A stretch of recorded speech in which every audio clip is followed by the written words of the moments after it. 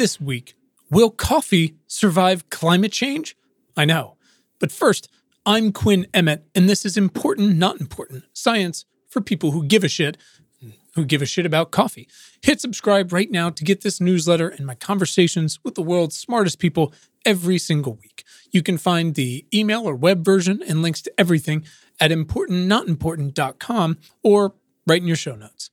And now let's get today's big question. Caffeine. Can't sleep with it, can't operate as a human being in the year of our Lord 2023 without it. Caffeine comes in a wide variety of sources, including tea, obviously, soda, and other terrifying processed drinks like Celsius. But today, let's focus on what Jack Aubrey's friend, Alexander von Humboldt, called concentrated sunshine. Coffee. 2 billion cups of coffee are consumed every day. An estimated 154 million adults, 75% of the U.S. population, report drinking coffee, and half of adults drink it every damn day. Because of exactly how it works in our brains and how prevalent it is through society, coffee effectively rewrote humanity's baseline consciousness. We've got Don't Talk to Mom Before Her Coffee trinkets, which made Etsy what it is today. Coffee fueled the Industrial Revolution. It gave us confidence and seemingly energy, but we'll come back to that, all conveniently harvested and laboriously produced on the backs of millions of slaves on the other side of the world. The slavery is a little less now and historically a blip compared to sugar plantations, mostly for tea, but the brutal conditions remain, and it's getting hotter every day for the plants and the workers. So can coffee, the world's second most consumed beverage after water, the other liquid we can't operate without, survive climate change? From what we can tell, which isn't much, the Chinese have been drinking tea for a very long time, maybe since the 200s AD. Coffee seems to have gotten its start about 1,000 years or so later in East Africa and across the Silk Road and Red Sea to the Arabian Peninsula. It's probably not coincidental that Muslim scholars relied on coffee to, invent math and chemistry. I'm not kidding here. The word algebra is derived from the medieval Latin and from the Arabic aljabar, which I'm probably mispronouncing.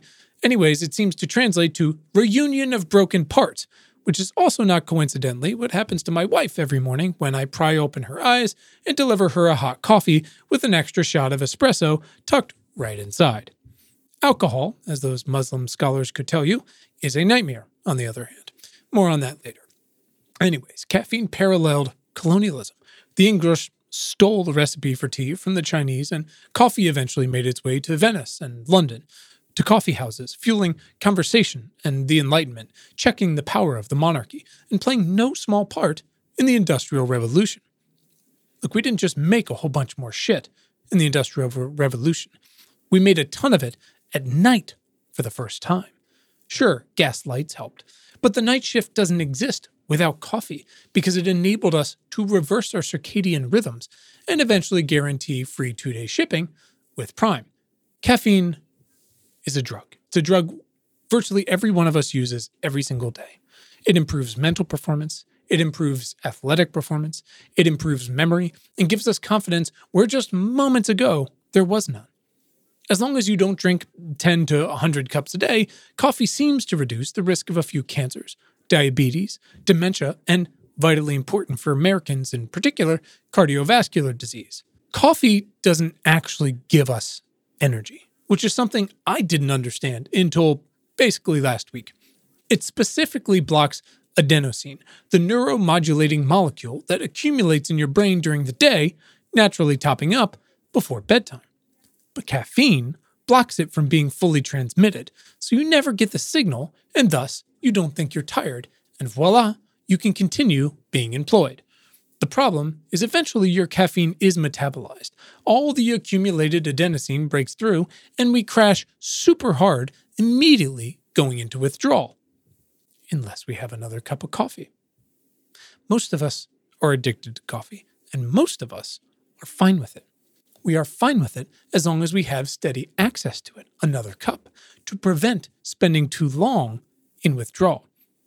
Coffee is so much of our collective baseline that most of us forget it creates an altered state. It is so much a part of us that any of us can spot a fellow addict in what is, hopefully for their sake, for everyone's sake, temporary withdrawal. It's so much more common than you think. Look for the longest line at the airport. A queue of disgruntled would-be travelers risking hundreds of dollars in their flight to wait in a 45-minute line for their ritual $7 3-pump milkshake with a little coffee thrown in. The only known cure for the same headache they had yesterday at the exact same time. We want to do a lot of stuff. We're not in great shape. We didn't get a good night's sleep. We're a little depressed. Coffee solves all these problems in one delightful little cup. That's what Jerry Seinfeld said. Coffee creates the exact conditions it alone solves. You, because of course I'm describing you too, as something like 90% of humans, including kids, because we're terrible, consume some sort of caffeine. You are no longer getting ahead by drinking coffee every day. You are simply keeping from falling behind. You drink your coffee in the morning, and then probably again too late in the day, sleep poorly and tempt depression because of the ridiculous half-life of coffee, go into withdrawal from the lack of coffee, and then yell at your kids to pack their own lunches until you've had enough to keep the adenosine at bay. It's like steroids in sports. Where early adopters used steroids to get ahead, eventually everyone did them so that they didn't fall behind. That's your brain and your body on coffee, constantly trying to stay out of caffeine withdrawal, an actual diagnosis in the Diagnostic and Statistical Manual of Mental Disorders, or DSM-5. It's a vicious, beneficial circle we are entirely, willingly dependent on. If you thought the Fremen of Arrakis had an addiction problem, you should probably have a long, hard look at the person in the mirror. But, you say, the Fremen function at such a high level because of the spice. Spice enables a superhuman level of fighting ability, of focus. It permits interstellar travel and is the bedrock and downfall of empires. Yeah, we too send coffee to outer space where every ounce of payload of anything costs $1 gazillion, but spacewalks require obscene focus for hours on end. We also send it to the bottom of the ocean with submariners who drink it by the fucking gallon as they work never-ending 8-hour shifts next to a balmy nuclear reactor and don't see the sun for months at a time, which is a horrific biological experiment on its own. It is a physiological requirement and a perk of even the least woke employers because it makes better workers. And once having had coffee, we are terrible workers, usually complete pricks really, without it. Thus, the kitchenette.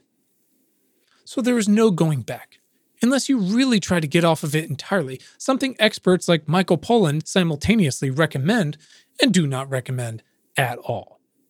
We are better workers with this entirely legal psychoactive drug because it enhances something called our spotlight consciousness, or more practically, your ability to finally crank out those marketing briefs, legal memos, or overdue TPS reports, the same TPS reports that form the backbone of capitalism.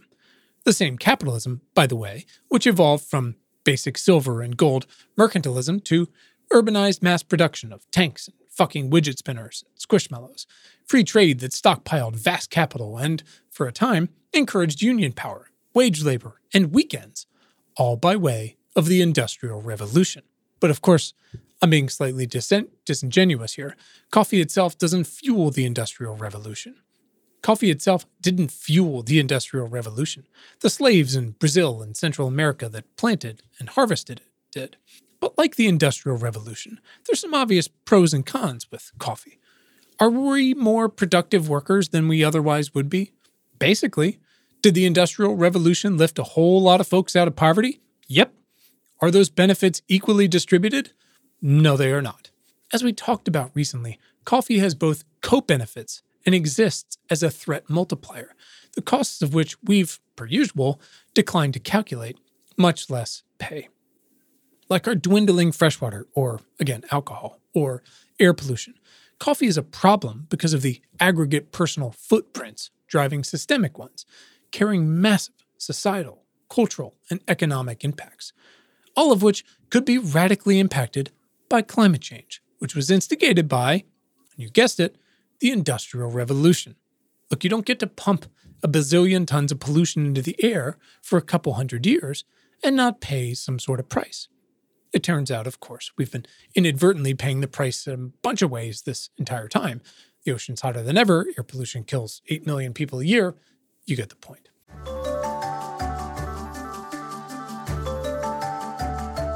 Hey everyone, it's Quinn, your host and the founder of Important Not Important.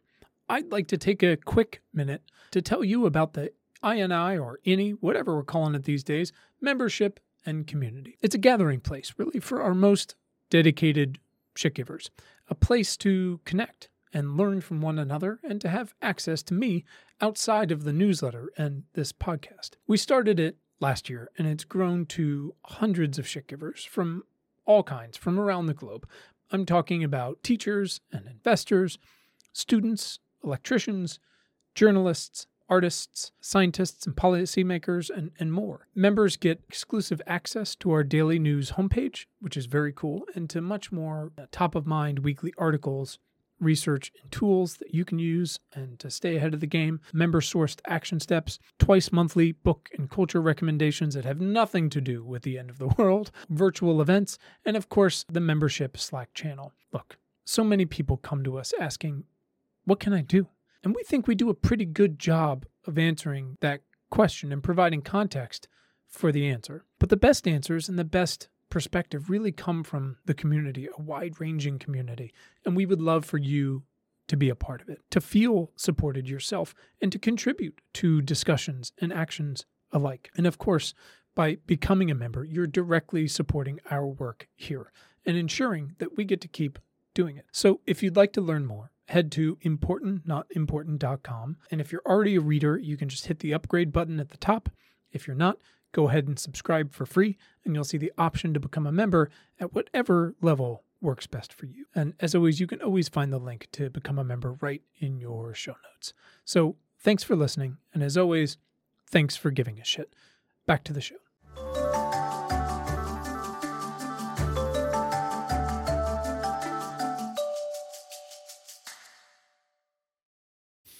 One fun expense item is global heating, which drives an increasing number of droughts around the world and which threatens a number of crops bred to thrive in more temperate conditions. But coffee is even more of a pain in the ass than, say, rice or peaches, which are in real trouble. The 11 million hectares of Arabica and Robusta and 122 other species harvested every year across the Americas, Asia, and almost 70 other countries implies a robust and varied supply chain. It seems as if coffee is ubiquitous, a strategic commodity we cannot do without. But in fact, coffee plants require very specific altitudes, soil, temperature, and water. And if you're thinking, wait, aren't soil, temperature, and water in deep shit because of climate change? You would be correct, which is why some probably coffee-dependent climate scientists reluctantly suggest that 50% of the aforementioned coffee regions won't be able to actually grow the plant in a couple decades. 50%. Half. Among the world's 124 coffee species, a team of scientists have concluded that 60% are at risk of extinction in the wild. Now, to say nothing of how expensive coffee would get, and further how productivity itself may stall out as billions can't afford or even access their daily coffee at all. And look, I didn't spend 1,000 words before this explaining on how being on coffee is now our default productive state for nothing. Now we're here. The point is the people and infrastructure required to produce as much coffee as we do are in deep shit, too. Drought doesn't just affect the plant, the coffee. It directly affects soil health and other surrounding biodiversity. They're called ecosystems for a reason. And of course, the people who have traditionally relied on them to feed their families directly or indirectly from the profits of their work. And so millions of people, mostly across the global south, are already on the move, migrating north from everywhere, because you can't farm shit out of parched land. Wide-reaching increases in poverty levels across coffee growers are already a thing. As labor leaves for literally any green pastures at all, planting, harvesting, production, and shipping capabilities dwindle, too, reducing and eventually eliminating entire markets. And I got to tell you, you only have to play Tradle so many times to understand how important coffee exports are to a huge variety of countries. This is the part where I want to emphasize again, like I did through the first half of this thing, that Earth's second most popular drink, a necessity to individuals like you and me and economies the world over, no exaggeration, is already under threat from climate change. Climate, like COVID and AI, is a test for all of our choices up to now, from how we price water, how we run our governments, to how we power our automobiles and homes, to how we or we don't insure homes and businesses. There are myriad, almost innumerable weak links in the chain, a vast, impossible to fully envision network of interconnected systems. So with everything else going on, it can seem relatively silly to sweat where your next pumpkin spice K-cup or iced brown sugar oat milk shaken espresso comes from. But again, I think I've made it clear. This is not a silly concern at all. I'm not fucking around here. I didn't ask myself, should I write about boba tea or should I write about coffee this week? It is an absolutely essential commodity, and we have fucked around and now are finding out. Arabica and Robusta are so damn picky that relocating them to more suitable climates or tinkering with farming practices isn't going to save anything. Enter Liberica excelsa. Farmers in one of Africa's biggest coffee exporting countries are growing a whole other variety that better withstands the heat, drought, and disease supersized by global warming. Even if there's too much heat, it does fine, says Galuba John, a coffee farmer near the town of Zirabwe in central Uganda. It's from the New York Times. If Arabica and Robusta are fussy, Liberica is not. Indigenous to West and Central Africa, it was popular in the 1800s. Robust, high-yielding with huge fruits, seeds, and trees that live a long, long time. Fairly pest and disease-resistant and growing fruitfully in warmer, lower elevations. Huzzah! In the 1870s in Southeast Asia, Liberica was the only option as coffee rust annihilated Arabica across the country. So what happened? Why isn't it everywhere today? Well, Brazilian Arabica absolutely exploded, but also Liberica excelsa tastes not great compared to Arabica. Robusta also doesn't taste ideal, which is why it's usually blended with Arabica. Or it didn't taste great. Apparently, it tasted less delicious then because of a particular post-harvesting techniques. That's the pulping, the washing, the fermenting, and the drying among the relatively huge fruits, which, great news, we can do those things differently today. And we are, as coffee scientists have encouraged farmers to improve their harvesting and drying of their Liberica crop, making for far better flavor. One quote says, "Contemporary assessments for Liberica indicate high levels of natural sweetness, a positive attribute for coffee quality, a rich, bold mouthfeel, low acidity, and flavor notes of chocolate, jackfruit, and other tropical and non-tropical fruits." So yeah, the caffeine content more or less matches Arabica, even if that's still way less than Robusta. But the market for Liberica is growing. You can find it online in some independent shops, but it's a two-sided market. So even with climate change, farmers can't commit to turning over their entire crop unless the demand is there. And the demand won't be there unless we talk about how coffee itself is at risk, unless we talk about climate change, unless we ask our independent shops to order it. It's how we guarantee that they can continue doing what they do, powering civilization, and hopefully making a living wage along the way. Coffee is not dependent on Liberica. Nearly every underutilized species is being tested for commercial viability. But with the overall market growing like crazy, since 1990, the total production of major coffee exporting countries has risen from 5,593,800 metric tons to 9,903,180 metric tons in 2020. The biggest players have to get more involved. Starbucks, buyer of 3% of the world's coffee and certified union busters, is co-developing more resilient species of Arabica. And like anything else at risk because of climate change, we have to go further. We have to protect the soil. We have to protect Uganda's low-elevation forests where excelsa grows. Yields don't mature until 5 or 6 years after planting, so we have to take kitchen sink level action now. And of course, we have to stop new emissions everywhere as fast as we possibly can. Like everything else, we can have gratitude for what coffee has done for us and for the people who provided it, and an indebtedness to build a better, more resilient system in a warming world. Now, before we get to your action steps, here are some fun quotes about caffeine and coffee. First one, coffee seemed to be tailor-made for a culture that forbade alcohol consumption and gave birth to modern mathematics. That's from Wolfgang Schivelbusch describing the Muslim mathematicians.